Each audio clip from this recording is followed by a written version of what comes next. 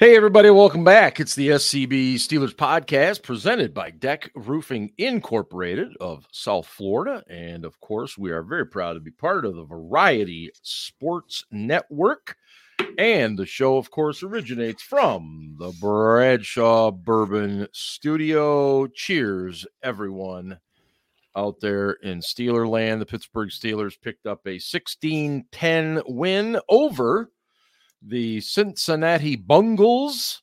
And let me bring Ian in here real quick. There he is. And welcome into the guys. And we'll just get flying today. Lots of stuff to talk about. The offense post Matt Canada.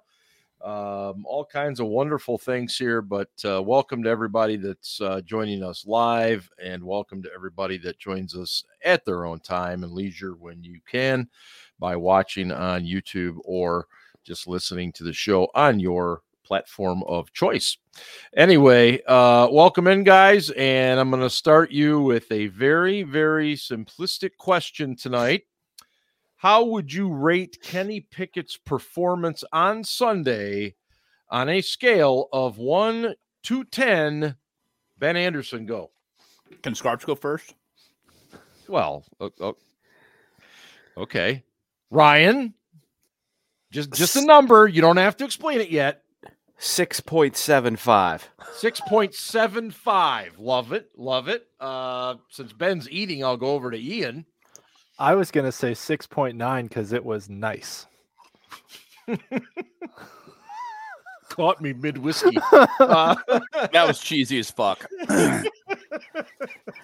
And Ben, what would you give Mr. Kenneth Pickett? I'm going to give him 2 grades. Oh, boy, here we go. I'm going to give him the, by comparison to what we've seen from Kenny Pickett to this point, the way he played on Sunday was a 10. By comparison to what you want to see out of a franchise quarterback, I give it about a 6.5, 7. I think you guys are all spot on. I was going to go right in that 6 area, and my reasoning is very simple, and then I'll turn it over to you guys for your explanations. I still think he misses too many open receivers.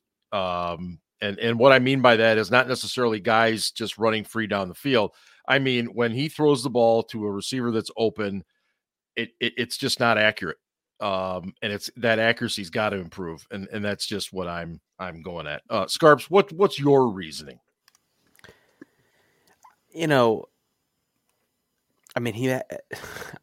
Okay. Anytime Kenny Pickett makes a throw, people have to be like, oh, that's an NFL throw. And I'm like, stop. This dude is a first rounder. Like, he's in game, 23 now. Mm-hmm. And now, anytime he makes a throw that's half decent, people are like, oh, that's an NFL throw. That's an NFL throw. Please just spare me. Okay. Compared to what we have seen from him, Ben is right. It was so much better than we saw, but he still struggles with pressure. He still spins into pressure. He doesn't step up in the pocket. And I want to say this too. The thing that I like the most about his performance is that he took more risks by throwing the ball in the middle of the field. Mm-hmm. And that to me is so odd because if they gave Matt Canada that much influence on him, that's a very scary thing. So, and is it that, or is it that he finally had Muth back and Muth was healthy? Either way, it's a step in the right direction. Mm-hmm. It's a step in the right direction. But I mean, if you're box score watching, it's pedestrian numbers. If you actually watch the game, I think he did some really nice things, but I still see some tendencies that concern me. Yeah. Yeah. Let me get Ian's explanation and then I'll flip it back up to Ben. Go ahead, Ian. Oh, yeah. Other than other than me saying it was nice. No, I agree with everything Ryan said. I was really encouraged by some of the throws he attempted, even though they weren't necessarily complete. So, the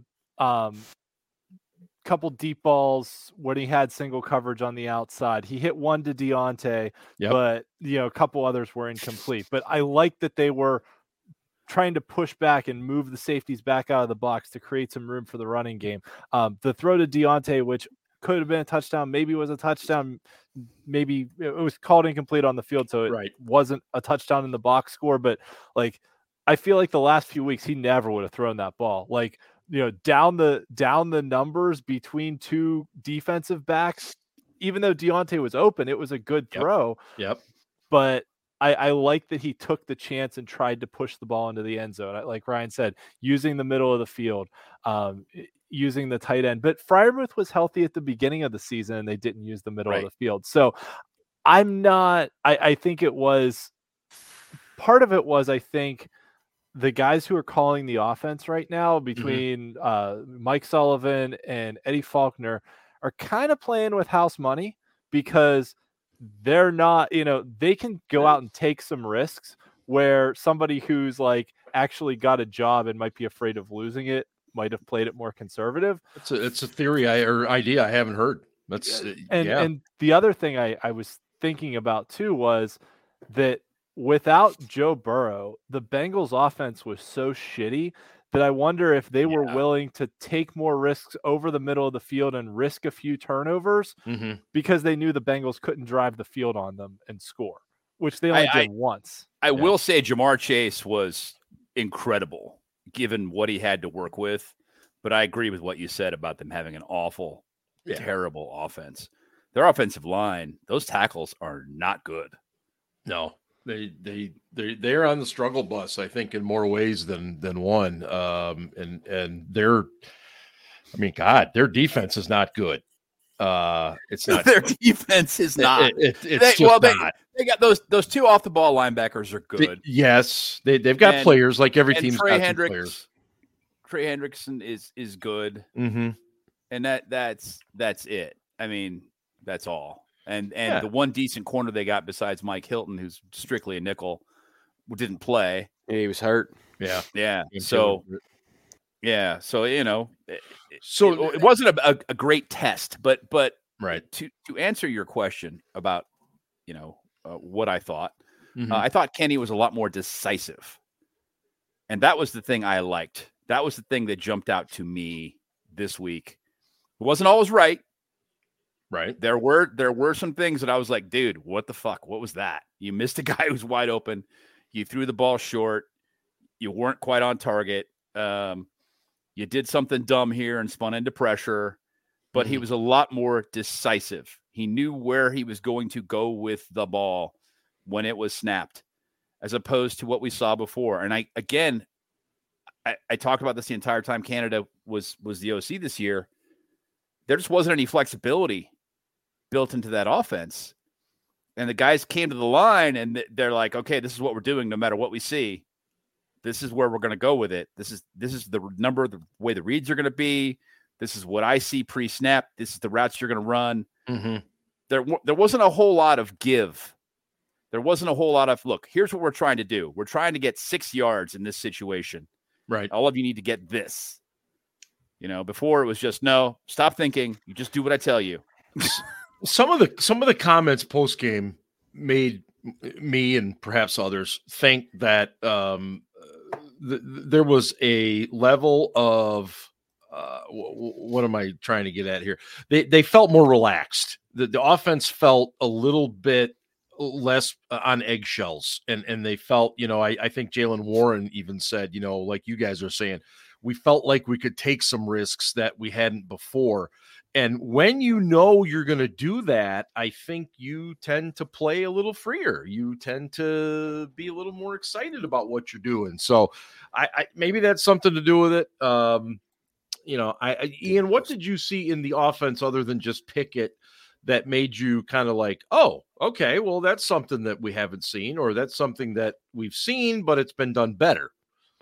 Yeah, the execution was definitely better.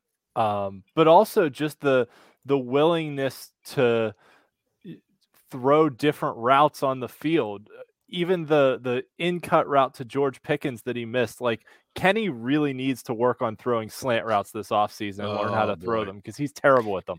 But the willingness to throw that ball over the middle of the field, the passes to Freiermuth aside, but they executed better on third down. They picked up first downs. They didn't have a single 3 and out this game. That even unbelievable. Yeah. Can you imagine if somebody would have offered you that bet? Yeah.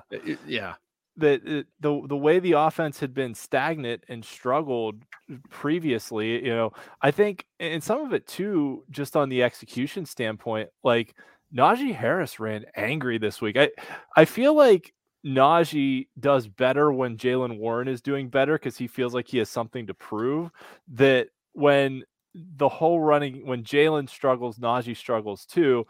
But when, like last week, Jaylen won that, Angry Runs of the Week award, not sponsored by Chipotle, but should be. But Najee, I would say Taco Bell, but I'll take Chipotle. Okay. Nevertheless, but Najee ran angry this week, and it led to more yards after contact. And Go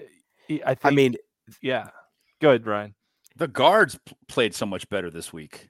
I would also like to throw some context out there that the Bengals, I think, are 31st in rush defense. They're terrible. I mean, they're not good. They're terrible. And Big Ben's burner, I love you, man. But you commented earlier about we're not going to need Pickett to be anything more than a game manager. I love you, man. But if that's what you're thinking right now, you please seek help immediately, because you drafted him 20th overall to only be a game manager. And here's the other thing. How long do you realistically think like TJ Watt is going to play? Like you think he's going to be doing this for the next 10 years? Because he's not. Like, he's not going to be doing that. The Steelers have benefited this year from an opportunistic defense that creates turnovers. And listen, context is very important. Kenny is going to have to win a game with his arm sooner rather than later, and I don't know if he can do that. When is the last time a game manager made it to the Super Bowl? Brad Johnson, Trent Dilfer. Actually, and this is a trick question. Tom Brady.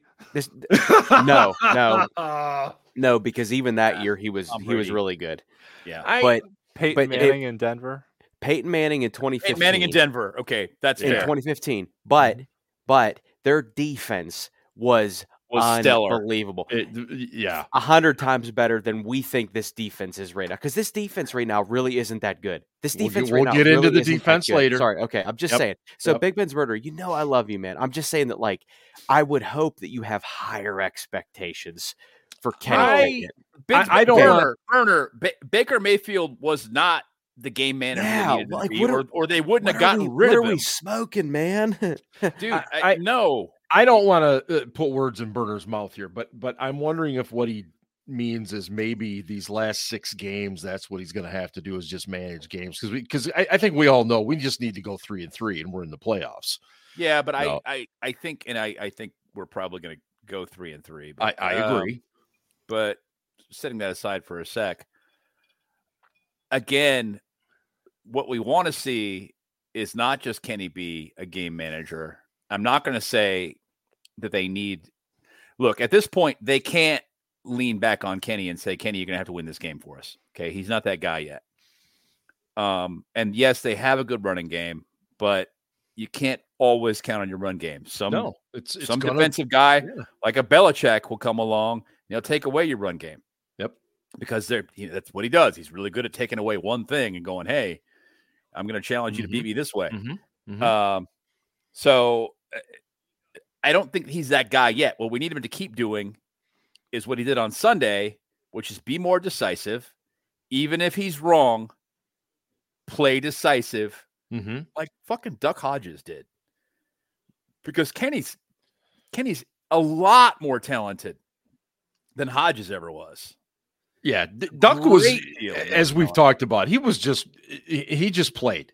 He was smart and he was fearless and he just fucking played. Yeah, exactly. Right. And I think, and we've talked about it on the show, I don't want to belabor the point.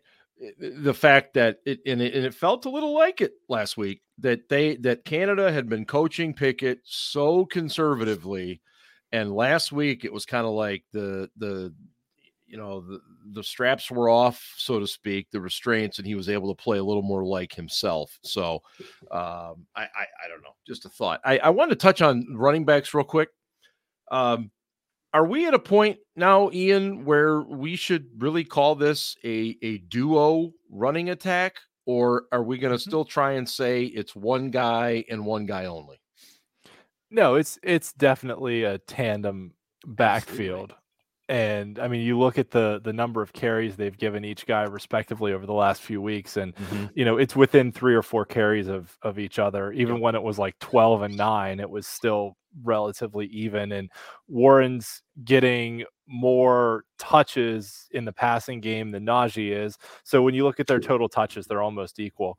So yeah, I think it's definitely a tandem backfield, but I think it goes to the coaching a little bit too, that it's not necessarily a running back competition, that they complement each other and they have complementary skill sets, that Warren's not going to be a bruiser and Najee's not going to be elusive, right? Najee's not explosive, but Warren, if you need a yard between the tackles, Najee probably has a pretty good chance of picking that up.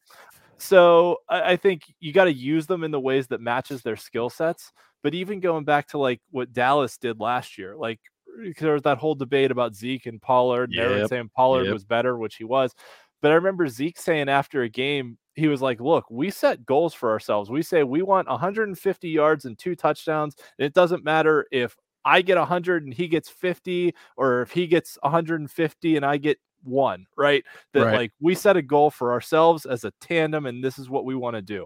And I think that's a really good approach to take. I don't know if the Steelers are taking that approach, but I think from a coaching standpoint, that's how these guys should be coached, is this is what we want to produce out of the running game. We don't care who gets the yards, right? Warren was not as effective this week. Najee was. In the benefit of, sorry, one more point to make. The benefit of having 2 guys that are both starter capable is if one guy's having an off day, you can use the other guy more. Absolutely. Yeah. Let me ask you 3 this quick question. Okay. Today, I mean, Najee just had a nice game. Yep. But today, do you give Najee that 5th-year option? And it's going to be expensive.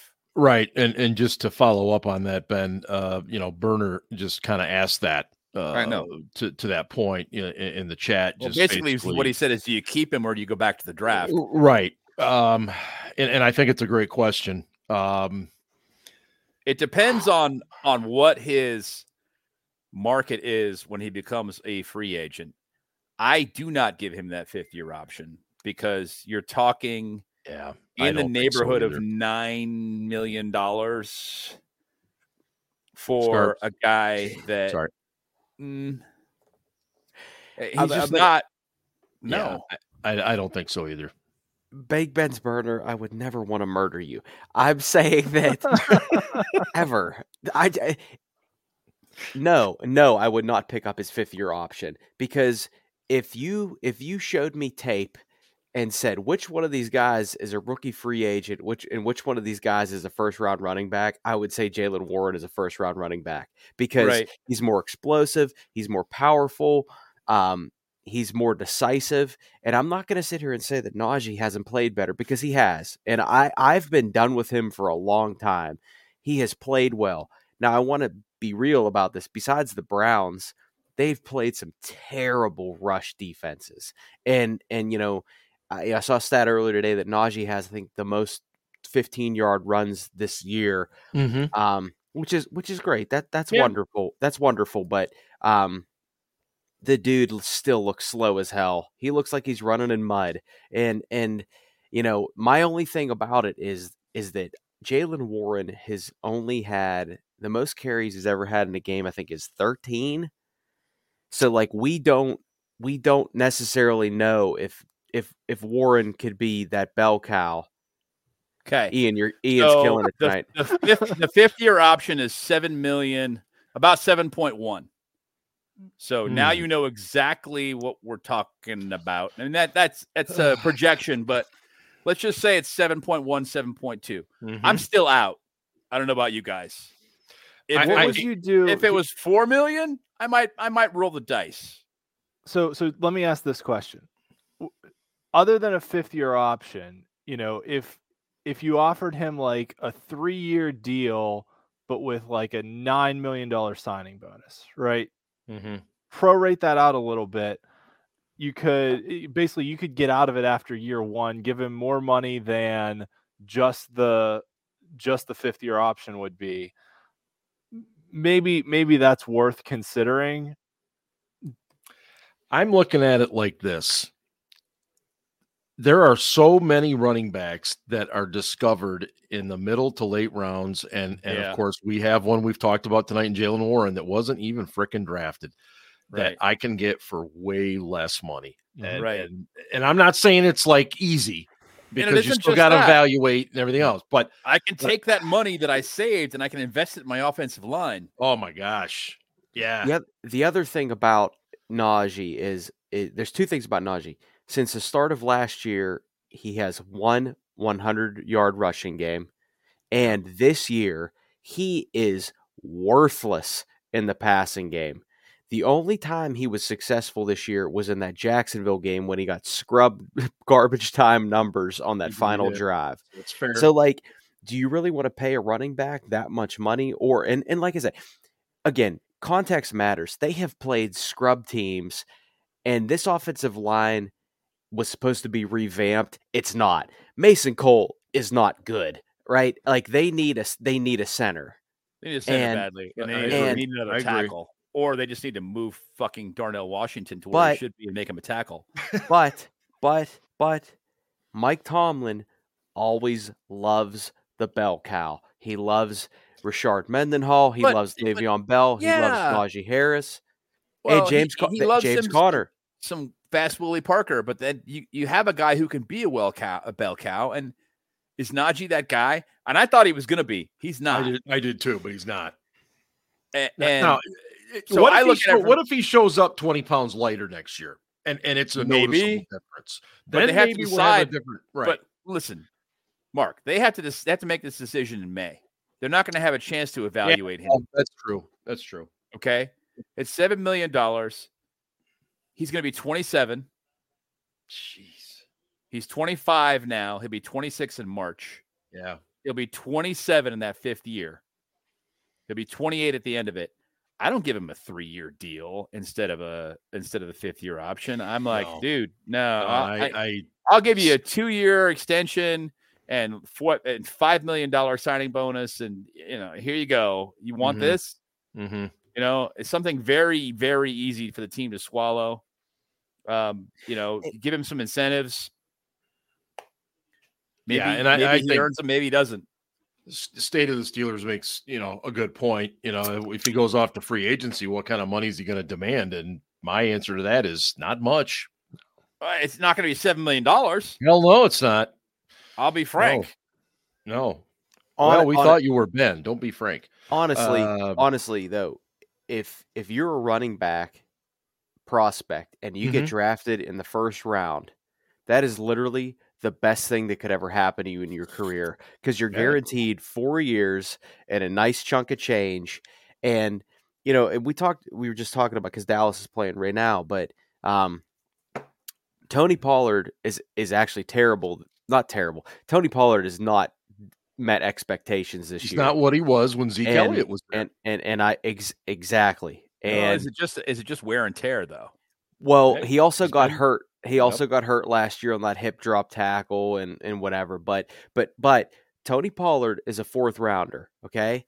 And then the Cowboys got a backup, Dowdle or whatever. I'm sorry if I mispronounced his name. Who I don't even know if he was drafted.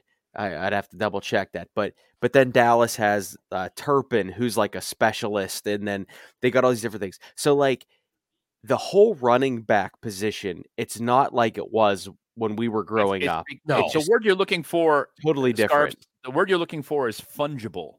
Or athlete. Like it's like fungible, easily replaced. Yeah. Yes, but I'm thinking like honestly, you just need some good athletes.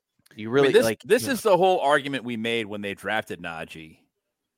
And Najee is a great guy. based upon every report I've heard ever. He's obviously a smart player, but you don't take a running back in the first fucking round. No, you just don't. That was a bad decision. Ryan, I'm gonna throw this to you. And I have no idea how long we'll talk about this, but it's obviously been a big discussion point all week. Back in the day, no, Aaron, I do not want Blake Corum in the first, although he did beat the Buckeyes for the third straight year. In any case, Scarps, you're on the sidelines. You're doing PR for the Pittsburgh Steelers. Your phone starts blowing up. And you've just been told, man, that's a bad look. Diontae Johnson didn't do jack squat on that play. What is going through the PR mindset right then? Because it's gonna be an issue in the post game. So how do you guys go about dealing with that? I mean, I wouldn't have said it to anybody, but seeing that, I would have immediately said, fuck. Like, right. I mean, yeah. like that was such an inexcusable play. Yep. And I'm not talking about the touchdown that he had and just didn't like, never mind the fact that he fucking he should have held on to the ball. Let's be real right now. Anyway, but that whole sequence, and go back and watch the play. It was a run play on third and short, and he didn't even engage the defensive back. Nope. He was fucking so sad and so pathetic. He was pouting. And he was a boob, and the ball was on the ground, and he was literally in the vicinity and didn't give a fuck. And I don't mean that he didn't give a fuck in that he did it on purpose. I just mean that his head wasn't in the game. No. And then it took, Connor Hayward to make a nice heads-up play and make that tackle. Mason Cole nearly ran him over. Those are, that's it. I mean, I didn't think of this now, but since you drew the question, anytime there was a really shitty play or unfortunate play in a game, I always knew that you have to go to that guy at the end of the game, regardless of win or loss. Why I asked that question. Regardless of win or loss, and say, now if it's Roethlisberger, no, because he knows he was a veteran, but in the veterans, and there were other veterans, but anytime it was a younger guy or a guy that wasn't in the league that much, you always wanted to go up to him after the game and make sure that they knew what kind of questions were coming. Hey, they're going to ask you about that fumble. They're going to ask you about that drop touchdown. Absolutely. Diontae's not some new guy. He drafted in 2019. Yes, drafted in 2019. I mean, it's not like he's a rookie or a second-year guy. I mean, he knows better, and he knows better not only on the field, but he also knows better media-wise. Yeah, he's been around long enough to know. And not everybody's. He hates dealing with the media, though. I get the sense he really, really hates it. Well, listen, I'm an asshole. Not everybody's an asshole like me. I'm just being honest. I'm not. Not everybody. Not everybody likes. Don't sell yourself short, Scarp. You're a tremendous asshole. Thank you. Thanks, Judge. Appreciate you, Judge. But these. I'm very fortunate to have worked there when I did because there was a ton of veterans. But I made it a point every time we had a rookie class to teach them the ropes, that the media might look like the enemy, but it's actually your friend. You can use them to your advantage. You can't control the questions that you're asked, but you can control your responses. There, and I would bring up, there are guys, that win media awards for their relationships with the media, but then also, dude, maybe set yourself up for a career after football. And I know that's not a conversation that people want. So anyway, but then when Diontae does these media scrums or whatever, I don't know, he looks disinterested, and you don't have to knock it out of the park every time. But I've always said this. optics is everything. Yeah. And you can in PR, fuck yeah. You can literally mold it and spin it any way you want. And that's why I laugh about the whole Tomlin thing, because I'm telling you, if Tomlin was more open to the media and he was more outgoing and engaging,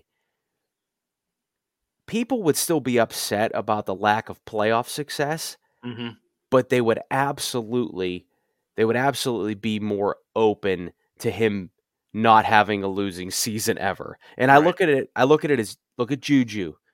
Remember when Juju's bike got stolen? Remember that? Oh yeah. And everyone was like, "Oh my God, find this fucking dude his bike. He's such a nice guy. He says all the right things. He plays our." But then he did like Corvette TikTok, and Von Bell blew him up, and everyone was like, "Get him out of here." But so there's like a delicate balance. Yeah. There's a delicate balance, and the bottom line is you're never going to win a fight with the media, so you might as well play nice, and use them to your advantage. And the more likable you come across, the more people look past that when you fuck up. And that's exactly why I went to you, because I wanted your take on it. Because as soon as I saw the replay of that, and then of course it was blowing up on social media, I thought immediately of the PR, because they're gonna have to deal with this. And of course he didn't handle it real well afterwards. Now he apologized midweek. And for me, Wednesday, right? Yeah. For me, it's done. And we'll see how he responds on the field. Yep. But I'll ask you this: is he a Pittsburgh Steeler next year? I think so. We'll see. 1 year left on his deal. I think, and this is one of the things I was kind of alluding to earlier. I think that he doesn't like dealing with the media. I don't think that it's. I don't think he's comfortable. I think he's not at all comfortable with a mic in his face. He doesn't like being in the spotlight in that way. Right. He can be out on the field and be a guy that, everybody's cheering for, and that's all well and good. Yep. But he doesn't like being under the microscope with the media, and he becomes very introverted when he's dealing with them. He becomes very soft-spoken. Yeah. And he looks down, he doesn't make eye contact, and he's not really looking at anybody. He's just talking, and Scarp says he looks disinterested. And I think that a lot of people are going to perceive it as such, or they're going to perceive him as being dumb. I just don't think he likes dealing with the media. I really don't. And he's not in his comfort zone at all there.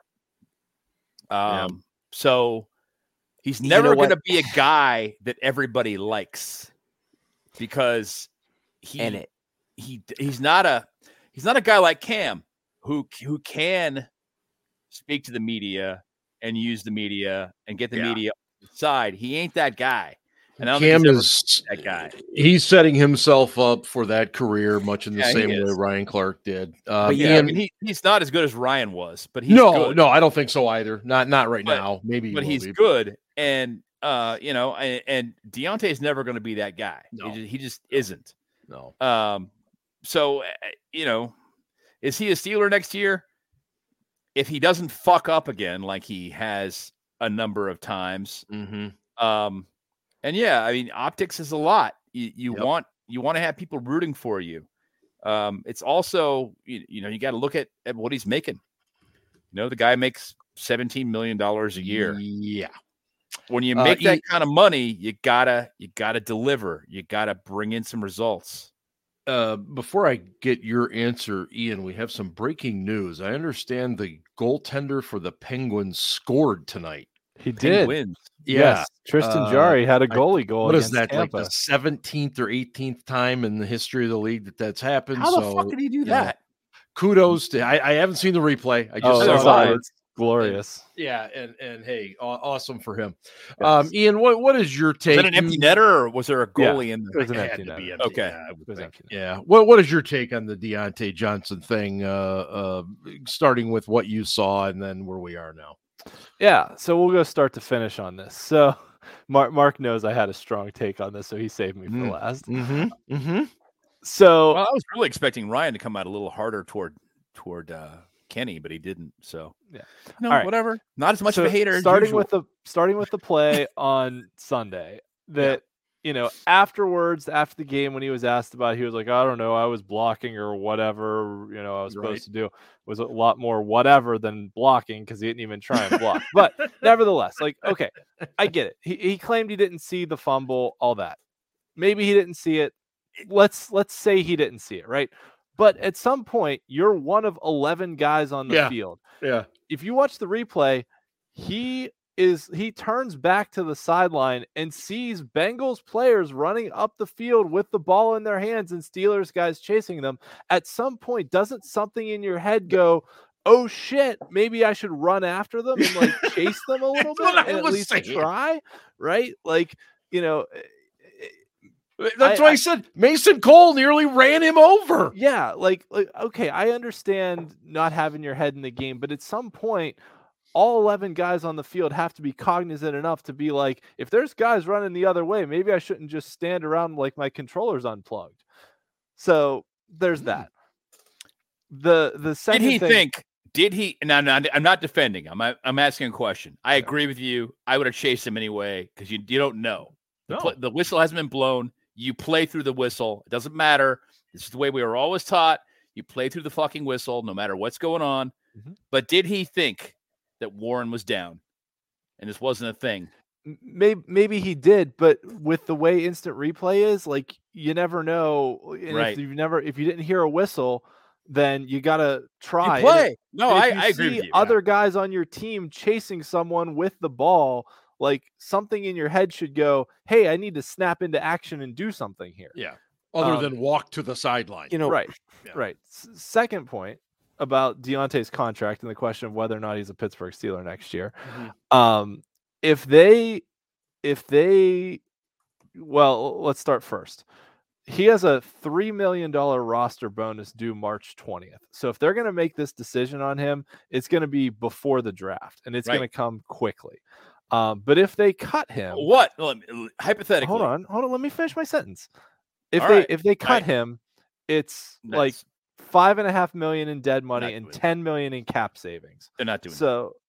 They would trade him, but let's just say hypothetically, the Kansas City Chiefs, win the Super Bowl, or they go to the Super Bowl, and they want to trade you the 31st or 32nd pick for Diontae Johnson. Do you take it? Yes. I don't even hesitate. Yes, I agree. The Steelers are really fucking good at picking wide receivers. Yeah. Mm-hmm. I take that pick and go, Diontae, best of luck to you, buddy. Yeah.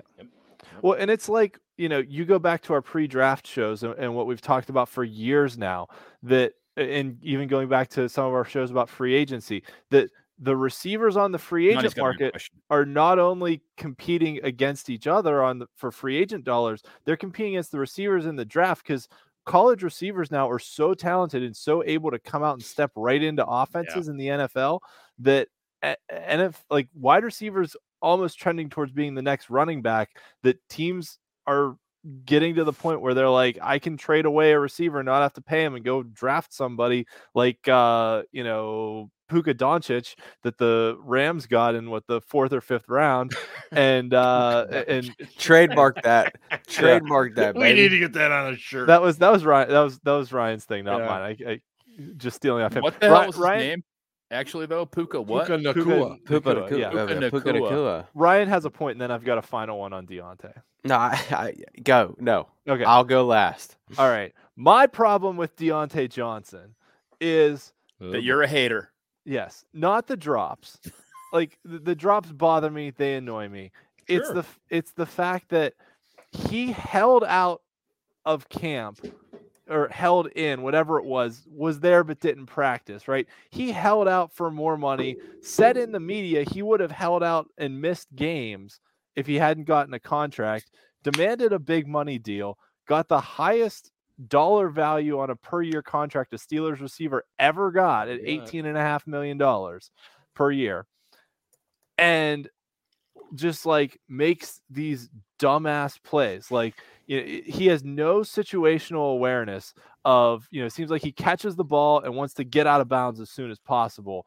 Or when there's under 2 minutes in a running clock, then he decides to run upfield and try and get extra yards and get tackled in bounds when he actually should run out of bounds. There's been multiple times throughout his career where he's run backwards and we haven't gotten a first down, where if he had just fallen forward, noise play fuck out of me. Dude, just get up the field. Yes, he runs that play backwards earlier in the game Sunday. It looked like he was Fuck. purposefully running backwards. It's that situational awareness of, like, you need to know down and distance and where the sticks are and what you need to do to get a first down. Like, those simple things.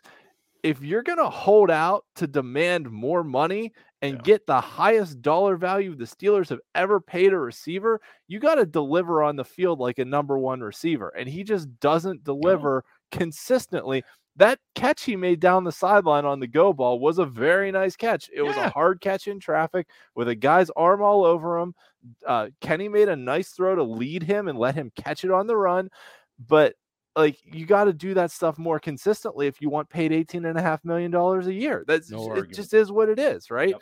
If he was a rookie and made that mistake on Sunday with, like, the fumble and not paying attention, I could excuse it. But it's almost that, like, you know, you do it once, it's a mistake. You do it twice, you do it 3 times, then it becomes a habit. And now all of a sudden, like, you know, it's the same mistakes over and over again. The same, like, lack of awareness for a guy who refused to practice and play because he thought he was worth so much money. So that's my problem with him. It started with the holdout.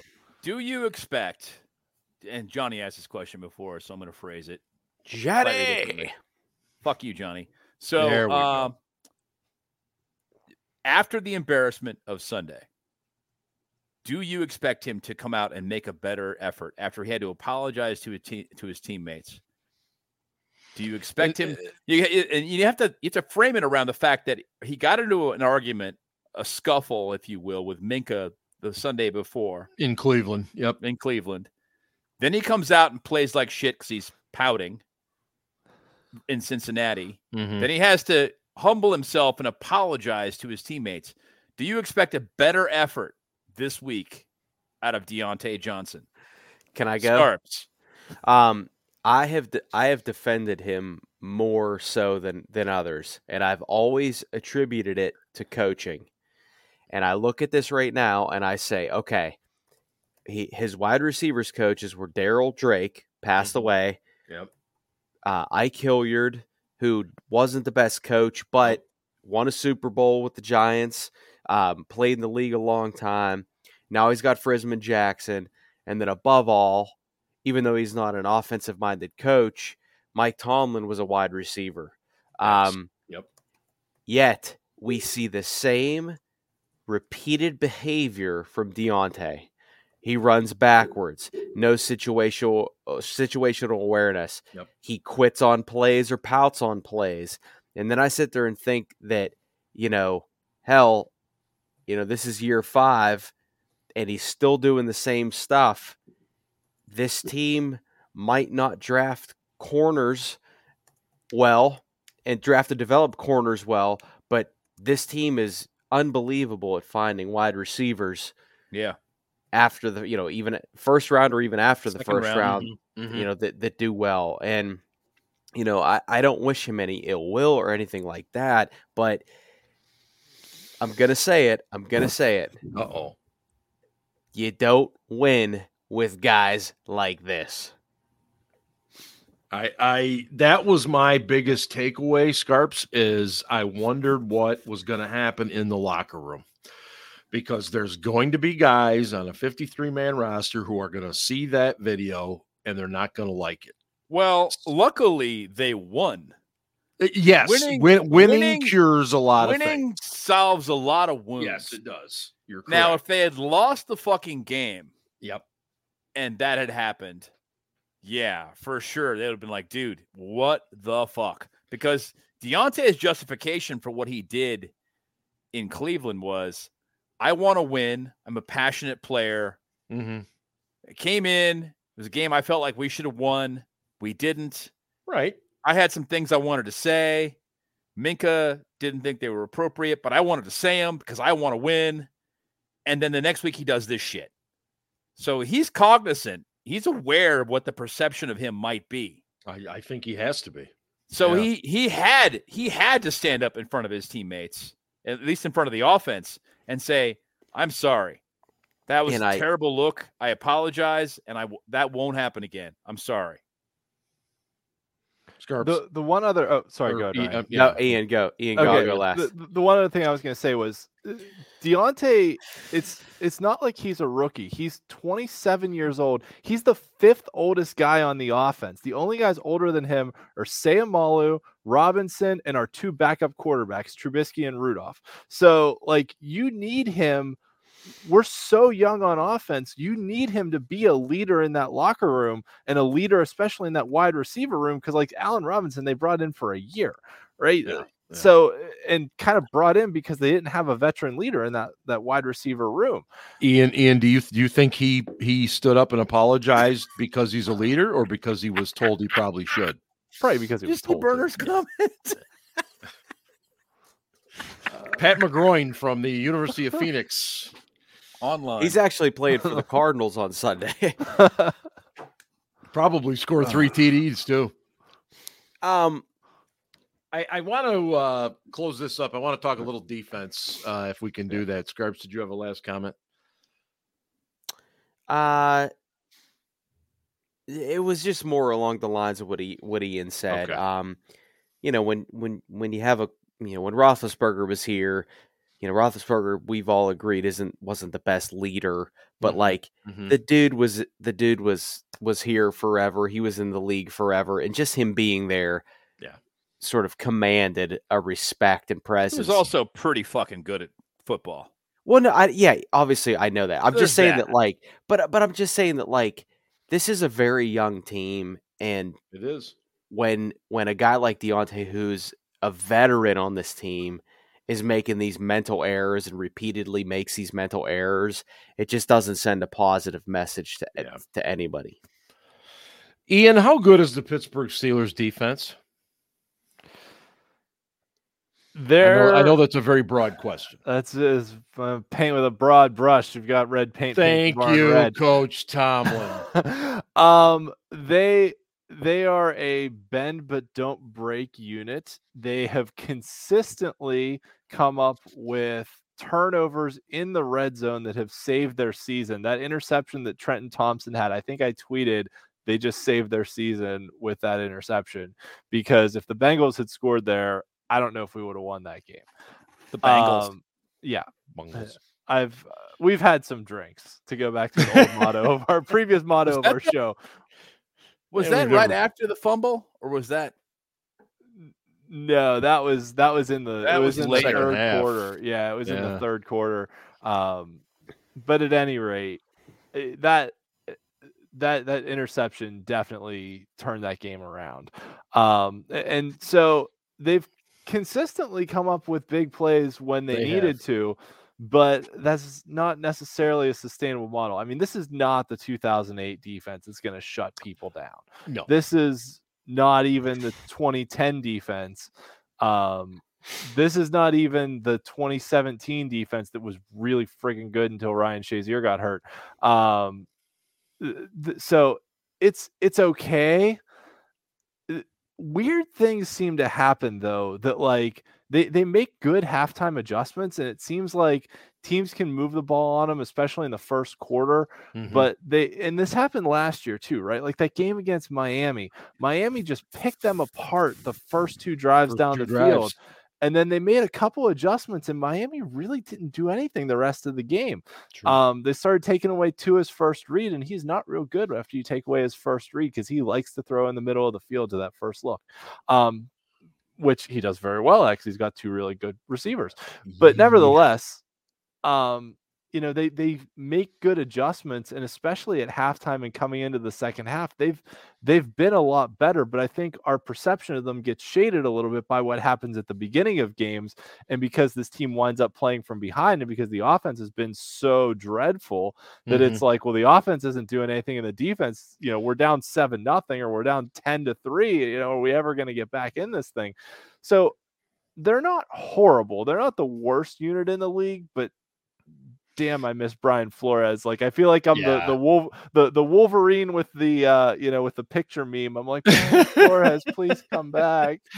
I was looking at the snap counts this week. Yeah, we only played 43 snaps on defense. Yeah. That's what happens. Players, when you have the players about that. They played 21 in the first half. Yeah, that's incredible. They played 21 snaps in the first half, and I wasn't a math major, but that would be 22 in the second half. They were very well rested coming out for the second half, and talked about it before the half started, and they were psyched. Yeah, I mean, I think there's been 1 or 2 games they've had 43 plays in the first half. Yeah. and I mean, that matters. Scarps, I purposefully was kind of holding you for last on this one. No, but go ahead. Sorry. You're good. I'm responding to a comment here. Go ahead, Ben. What's wild about it, and I agree, Ian, is that if is it Thompson? I'm so sorry. I apologize. Trenton Thompson, I think. Yeah. I almost called him Tristan Thompson. But Khloe Kardashian is not in the chat. So you know what, Scarps? She might be. Let's just put it. Half the time we don't know. So if Thompson doesn't pick that ball off, I don't know if we win that game. I don't either. It's a fair take. But that's where we're at right now. And even though Pickett played better, and we're running the ball better, I have zero faith in this offense, even with Canada gone. The Steelers are 2-4 this year against teams with a winning record. They have played some very bad defenses over the past 4 weeks. Over the past 4 weeks, they've played 3 bad defenses and 1 good defense, and they're 3-1. I mean, we're like, I'm not a hater. I'm literally just looking at this and watching the games and saying that, okay, the Bengals defense is terrible. They were 30th in pass defense and rush defense, and we still only put up 16 points. I do not give a shit if we have 10,000 yards and only have 3 points. And I'm pretty sure that's not mathematically possible. However, I want to make this clear. Since 2010, teams that have had at least 400 yards in a game but scored 16 points or less are 69, very nice, and 1. Listen.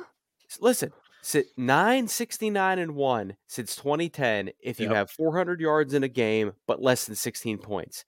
The Steelers have 2 of those 9 victories. Unbelievable. So even when they do win, it's fucking mathematically not in their favor. And this, Big Ben's burner, if they traded for Justin Herbert, dude, I'd be thrilled because Brandon Staley needs to be fired, and they are wasting Justin Herbert's talent there.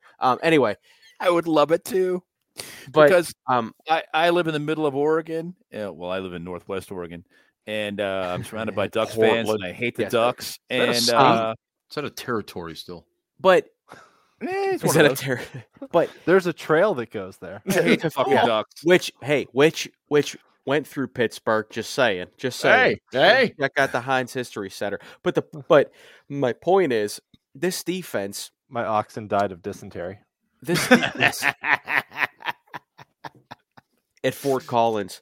This defense has faced a decent to better quarterback this year 4 times. They lost to Brock Purdy. They lost to C.J. Stroud. They beat Lamar Jackson, which is a divisional game, and the Ravens also dropped 3 touchdowns. And then they lost. They had 8 drops, and they turned the ball over fucking 3 times. They beat themselves. They lost to Trevor Lawrence. And here's the thing about it. Drink the Kool-Aid all you want, but if this team will probably make the playoffs, and that first round game is not going to be a gimme. It's going to be on the road. Yep. And I'm expecting a 17-point loss or more.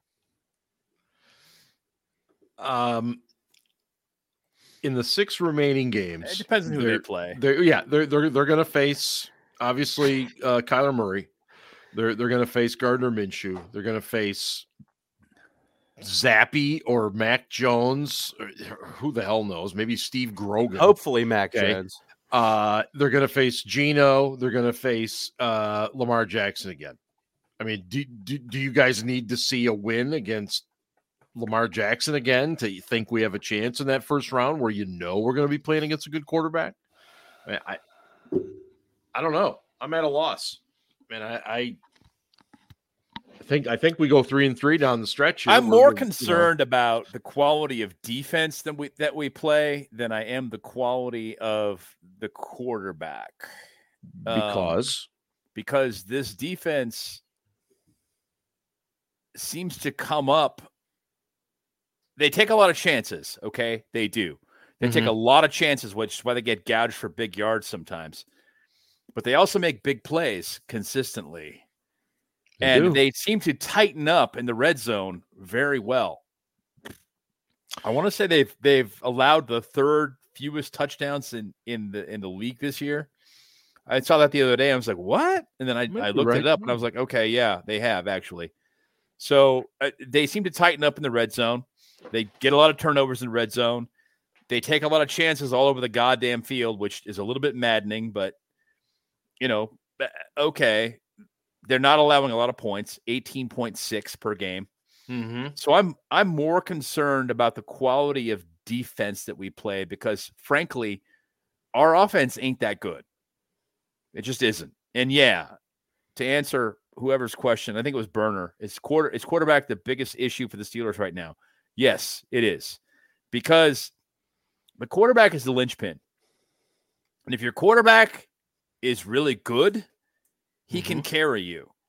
And when he really isn't, he can be the anchor that the team is towing around on the ground, trying to get things going. Right. And right now, we don't have that quarterback. It's not quite as frustrating. Okay, it is pretty goddamn frustrating, but we have a running game at least. So it's not quite as frustrating as watching Mason and Duck Hodges try to, trudge through 2019, which was fucking awful. But it was situational. I mean, they honestly, they didn't have as good a situation as Kenny does now, in my opinion. They didn't have a great line then, but they also didn't have a running game, and they were asked to try and win some games, and they just didn't. So I did. You'll have to forgive me because I did miss a very important topic tonight, and that, of course, is what are we drinking? Burner reminded me. So, Ben, what are you enjoying tonight during the show? I'm drinking Jubal as usual. Johnny doesn't like it this year because he's a pussy. And I'm drinking some Redemption bourbon. Okay, flask bottle, delicious. Yep.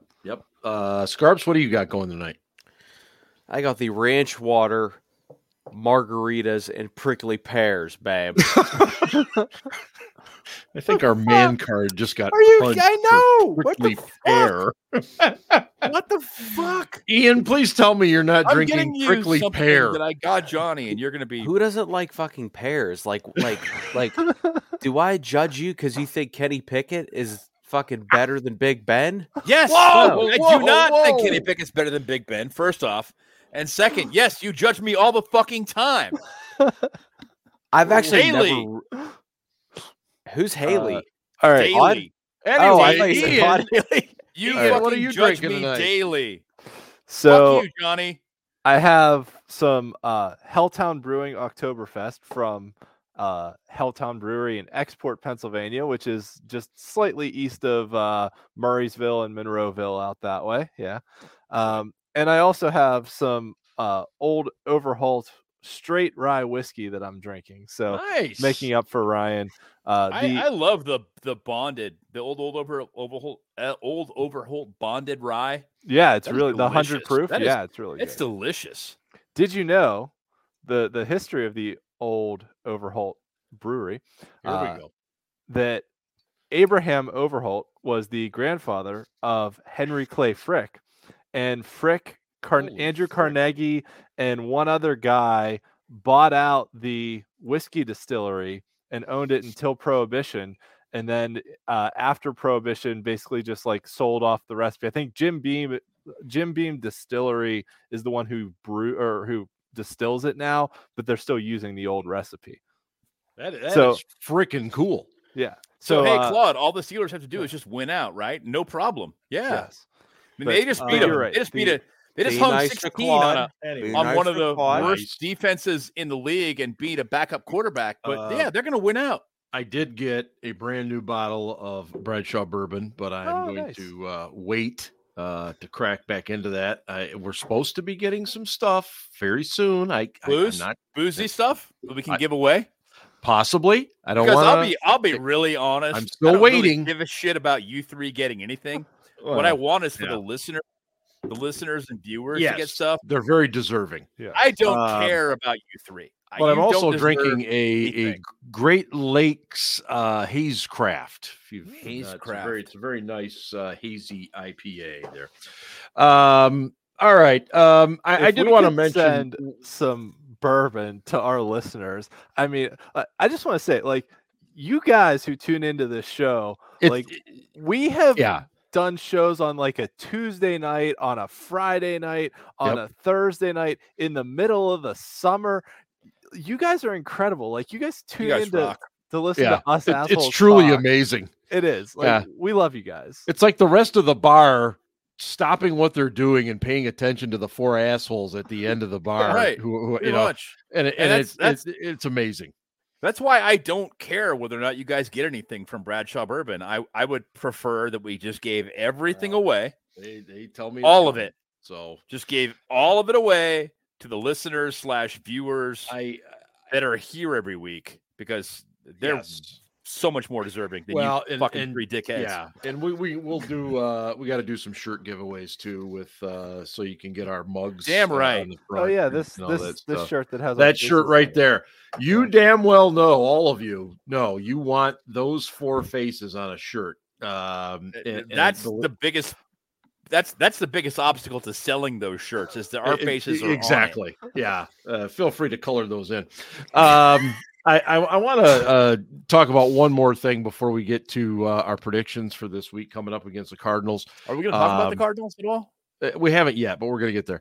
Okay. In fact, you know what? Let's do that right now. Let's talk about the Cardinals. Kyler Murray is back from his surgery. James Conner is kind of returning home, if you will. The Cardinals are 2-9, I believe. But they've been feisty. They've been in a lot of their games and just haven't won them. So right, and they played pretty well under Dobbs before he got shipped out. Yeah, they've been close. And let's not forget, I think you beat the Cowpies.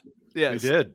Somebody mentioned this on Twitter. I don't remember if it was Burner or somebody else. So I'm sorry if I'm stealing Burner's joke, but like the new Call of Duty came out like 2 weeks ago, so Kyler Murray's already played through it, so he may actually be more focused this week on the game than That's fantastic. That's awesome. Oh, Burner, if that was you said it better on Twitter than I did, but I'm really yeah, he has a little penchant for skipping the tape, if you will, and playing some video games. Anyway, I you know, we'll get into the predictions in a little bit, but Scarps, you said something that really surprised me this week. You said you thought the Steelers were going to have to score at least 24 points to win on Sunday. 24-27 is what he said. We're not going to get into predictions just yet, but you really think they're going to score that much? He said that we needed to. He didn't say we were going to. He said we need to. Yeah, I just have a hunch this week, and you know, we talked about the defense earlier, being opportunistic. That this is Kyler Murray's fourth game back, I believe. You got a James Conner revenge game. That's about it. You got a James Conner revenge game, but Hollywood Brown is solid. McBride has played really well with Murray. Michael Wilson is another guy. Greg Dortch. is another good talented receiver. The Steelers defense, and then Kyler Murray can run. He can run. Yes. And also, Patrick Peterson couldn't just shut his fucking mouth, could he? He talked about Kyler Murray scared the pocket. He didn't have that height advantage. And as we've said on the show, bulletin board material is real. It is real. And I could picture Kyler Murray making some nice throws, extending some plays with his legs. And yeah, I really do think the Cardinals are going to put up some points this week, which will force the Steelers to score more than 16. All right. Well, we'll get to the predictions shortly. 17? I did want to real quick, and I know Ben's take on this because he's had it for many, many years. And my question is not whether Hines Ward gets in the Hall of Fame. Oh, here we go. It's, do you believe he's worthy of getting into the Hall of Fame? That's my question. Ian, is he worthy of getting in the Hall of Fame, whether or not he ever does? Oh, boy. All right. I've said this for a while on the show, and I'm going to stick with it. I don't think Hines Ward will get in as a modern era candidate. I think he gets in. I think he may get in eventually, but it's either in one of those like special years where they let extra guys in, like what they did for the 100th anniversary of the NFL or things like that, where they're like, oh, there are these historic guys that we kind of missed along the way. There's just, with the explosion of passing games, there are too many guys that have better stats than him, and it's going to be a hard sell in that room of beat writers to get him the votes he needs to get in when you're comparing him with the likes of like an Andre Johnson or a Reggie Wayne or Marvin Harrison's already in, but was kind of a contemporary, played at the same time, right? Yep. That, those kind of guys, a lot of his contemporaries, now you're getting into the Megatron, the, Torrey Holt, those kind of guys that Torrey Holt's already into. But you know what I mean, though, right? All these guys that had better stats than him. Yep. Better yards per reception, more yards. He had 1,000 catches. He had 12,000 yards. Those are great stats. And he brought a lot to the table as just a pure football player. He is my favorite Steeler of all time. Goddamn right.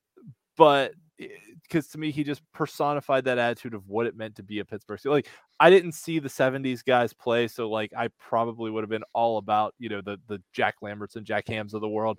But to me, in my era, as the one of the younger guys on the show, not like you two old fucks above me, that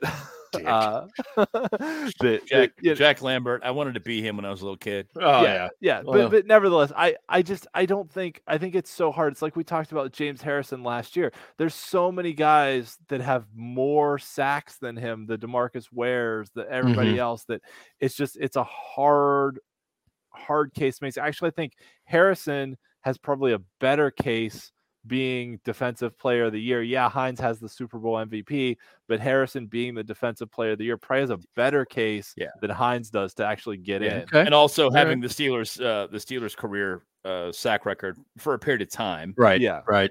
Well, I mean, Hines still has the receptions and yardage record because Antonio Brown went insane. If he had stayed a year longer, he would have broken both of those records. That's true. He just lost his friggin' mind. Yeah. Okay. Yeah. Scarps, is Hines Ward worthy? Yeah, he's worthy, but unfortunately he plays at a position that everybody wants to play, and he doesn't necessarily have the stats to back it up. Okay. And that is not a knock on his stats. That is not a knock on his stats. I'm just simply saying that if he had played with a better quarterback early on in his career, absolutely, I think he would. It was still a run-first offense, though. At that point, it was. It was. No. Okay. Should I say that if his rookie year was 2001 or 2, you know what I'm saying? Like, so, my point being is that like this is like Mike Tomlin had a really, really good point this week, and I have said this on this show. Look at the tape. Casey's going to talk about that there in a little. But look at the tape. Hines Ward is a football player first, and that deserves credence. Clearwater Revival, and that deserves recognition. I want to talk about this, and Mike Tomlin brought up John Lynch. When he talked about this. And I agree. John Lynch is a Hall of Famer. I'm going to look at another guy who has numbers not even okay. I'm going to look at a guy who has numbers not even as good as John Lynch that's in the Hall of Fame. That's Steve Atwater.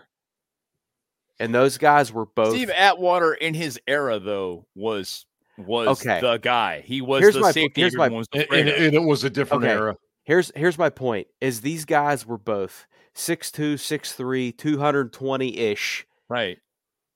But they played. But nobody was afraid of John Lynch. But okay, can I fucking finish? You say I come. I'm just gonna say this. Let me fucking finish.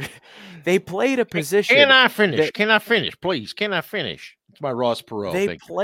They played a position that is not so desired, and when you play a position that is not so desired or glamorous, there's not necessarily the same sort of parameters. Oh, goddamn you, Benjamin.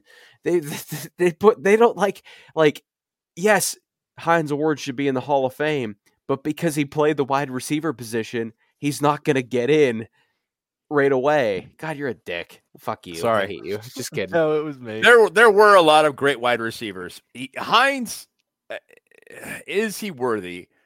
I'm going to preface this with saying that Hines is one of my favorite Steelers of all time, and he's going to be an all-time Steeler forever. The guy played his fucking ass off, and as Ian put it, he personified what it was to be a Steeler. Yeah. But he made the absolute most of his talent. The guy came out every day, just played his ass off, and all he wanted to do was win. That was it. But was he ever regarded as the best wide receiver at anything other than downfield blocking? No. Hines' best ability was to always know where the first down sticks were and get past them. I mean, he had that. Okay, so he was a good possession wide receiver. Yeah, How many possession wide receivers other than Art Monk are in the Hall of Fame? Steve Largent, Andre Reed. Steve Largent wasn't a possession wide receiver. Neither was Andre Reed. No, I thought Largent was. Largent wasn't. He had great hands, but guys that have similar numbers. Yeah. Well, I'm not saying similar numbers. I mean, in their era, by comparison to the colleagues that they had during that era, was Hines regarded as being the best at anything at his position other than being a downfield blocker? Did an opposing defense have to game plan for Hines Ward? But yeah, fuck yeah, they did. Because they hated his fucking guts. They wanted to kill him because he would throw fucking blocks. Yeah. He would throw blindside blocks. And there was a rule that was put in. And that's one of the reasons the Steelers fans are like, he changed the game. They had to change the rules for him. So he should definitely be in the Hall of Fame. Well, okay. But they put that rule in because guys kept getting injured, and they put it in because they regarded what he was doing as a cheap play by a smaller guy on bigger guys because he had an advantage with the angle, and so he took it, and he injured a lot of players, so they changed the rule because of Hines, yes. But that's not going to be something that Hall of Fame voters are going to look at and go, we should definitely bring this guy in, especially when, as Ryan has pointed out, there is so much competition and at the wide receiver position. It's really, really, really, really, did I say really? Fucking hard to get in as a wide receiver. Yeah. Really hard. Yeah. The guys, the Randy Mosses of the world, that is the rare exception. Most guys that get in at wide receiver are not first ballot guys. Okay? Marvin Harrison wasn't a first ballot guy. Marvin fucking Harrison. And he was amazing. Larry Fitz. He also may have murdered a guy, but you know. Larry Fitz will be a first ballot. I agree with you. Marvin Harrison almost murdered a guy. Yeah, he did. There was that. There was stories allegedly. But I mean, Ray Lewis is a first ballot Hall of Famer. So that's true. I actually didn't know that. Maybe I did. But again, it's just really fucking hard to get in a wide receiver. It really is, man. Yeah. I mean, T.O., who I think is a piece of shit, and I think that the media purposely punished him because he was an asshole to all of them. He should have been a first ballot Hall of Famer. But the guy was a fucking dick, so they made him wait. And I'm kind of hoping to do the same thing to AB. We're not going to get into that tonight because we've had whole episodes on the AB. Steelers got the Cardinals coming in this week, 1:00 kickoff on Sunday. Ian, are you going to be in attendance at that one? I am. Yes, this will be the last game this year we're going to. So very good, very good. Yes. And so therefore, I will start with you. What do you got for a final score this week as the Steelers host the Cardinals? Oh, boy, you know what? I usually look up the over/under on these things before I make my predictions, so I should probably do that. I saw this and now I forgot it. Yeah. I don't know what the over/under is. What is it? I don't know. I'm looking it up. That's why I said Are you going to share it with the whole class or not? Yes, I will share it with the whole class once I find it. All right. So the line on this game. Oh wow, the over/under is actually 41.5, which is wow. Take the under. My goodness. Like last week it was like 32. Said no. I think last week wasn't it like 32 and we still hit the under? Yes. Like it was something insane like that. Yeah. No, it was. I think it was 36. Okay. All right. Still over 40 for a Steelers game is wild. Like I said earlier, this Cardinals team has been feisty. I think they're definitely capable of moving the ball between the 20s. I don't know, other than McBride, if they have guys that can make plays in the red zone to punch it into the end zone. And McBride's a pretty good tight end. I like what they've got in him. And James Conner revenge game, yes, but James Conner's also been a little injury prone throughout his career. So you never know. Yeah, you just never know. But I do kind of agree with Ryan that I think Arizona is going to put up some points. But if there's any game this year where we face a defense shitty enough to let us score 30 points, this might be it. So I'm actually going to say Steelers 31. Ooh. Cardinals 16. Wow. You mean we'll be able to breathe in the fourth quarter? Oh no. Oh, okay. It'll pull away late. Yeah, it'll be like 24-16. Gotcha. We'll be clenching our buttholes a little bit, and then they'll score a late touchdown or something. Maybe Minka will get a pick six or something like that.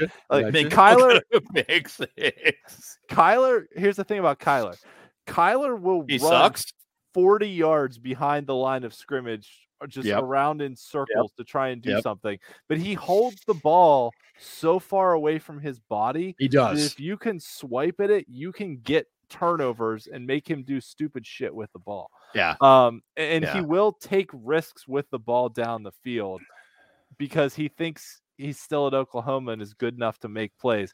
He's fast and quick and can cause us problems. I'm worried about him scrambling.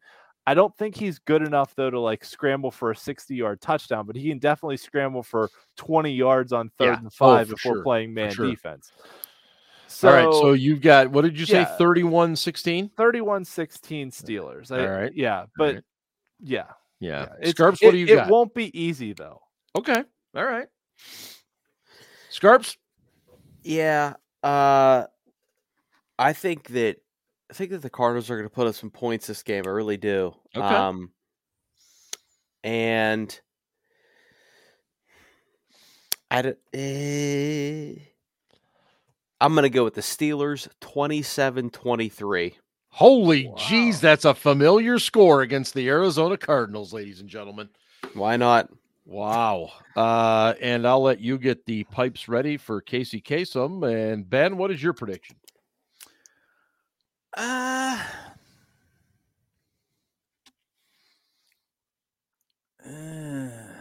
Ooh, deep thoughts by Jack Handy. Yeah. Tomlin just seems to really love the low-scoring games this year. Yes, he does. I'm going to roll with 24-17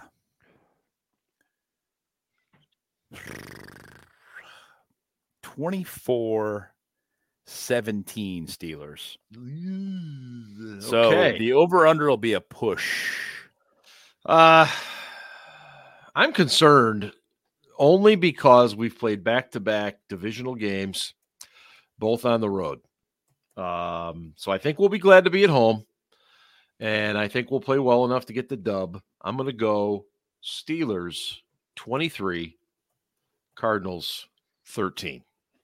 That's what I'm going to go with. I agree with what Best Man is saying here. I think TJ will wreck some havoc back there a couple of times, and I know exactly what Ian and you guys are saying that Murray will turn the ball over. So I think I'm going to ride on that. But those are our predictions coming up this week. That's 4 Steeler victories, just for the record. And for the record, Ryan actually picked the Steelers. So. He did. And for once. And that is a perfect segue into the late great Mr. Casey Kasem, once again joining the show, ladies and gentlemen. Casey? Hater. Casey's Coast to Coast, American Top 40. Hello, everyone, and welcome to the week that was November 30th, 1986. Our favorite correspondent, Ryan, is once again back with us this week, and he writes, Dear Casey, very superstitious, writings on the wall. Very superstitious that you didn't see Jaylen Warren fumble that football. Casey, that's of course a parody of Stevie Wonder's Superstitious. Much like Stevie Wonder, Steelers wide receiver Diontae Johnson didn't see anything. Also like Stevie,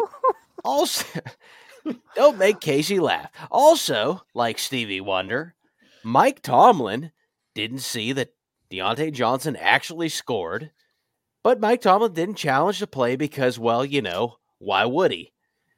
In Johnson's post-game remarks, he said he didn't see Warren fumble. In Tomlin's post-game remarks, Tomlin said that he wasn't thoughtfully non-rhythmic about the situations that unfold inside stadiums, regardless of the nature of today's replay, and so forth. I don't know what that means. Hey, Diontae and Mike, I just called to say you're full of shit. The tape don't lie. Casey, before moving away from Stevie Wonder, I need to make another point. I'm sure you've heard by now that the Shaziers aren't doing so great. Oh, God. And there's nothing funny about that. But I did hear some positive news. Ryan Shazier is going to be getting his new girlfriend a gift this Christmas. Compliments of Stevie Wonder. That's right, Casey. He's getting her the digitally remastered version of Songs in the Key of Intercourse. Is that butt sex?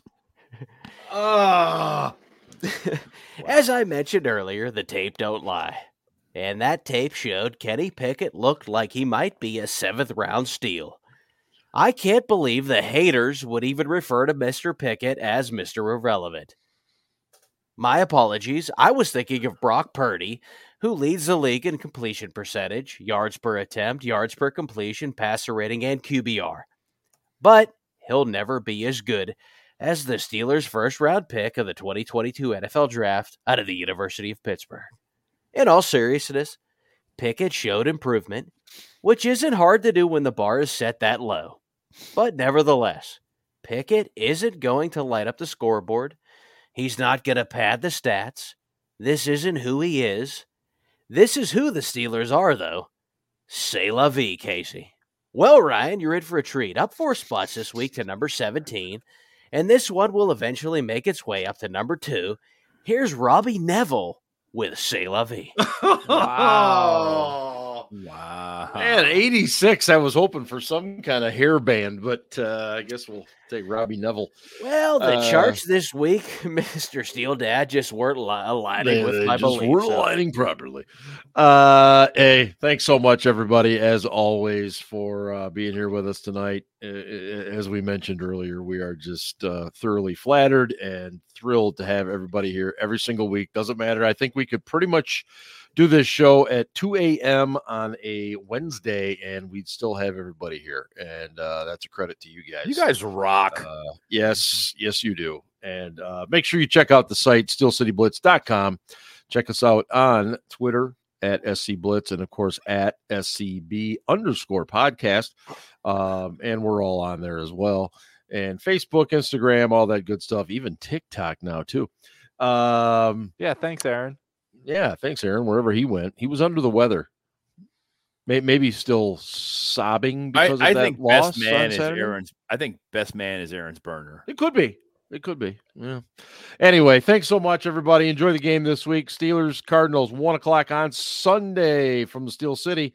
And we're on Tuesday next week. That's right. We are on Tuesday next week with the Steelers playing the Patriots. It's a Thursday game on Thursday, so we'll be Tuesday next week. Anyway, have a great one, and don't forget, go Steelers. Ravens suck.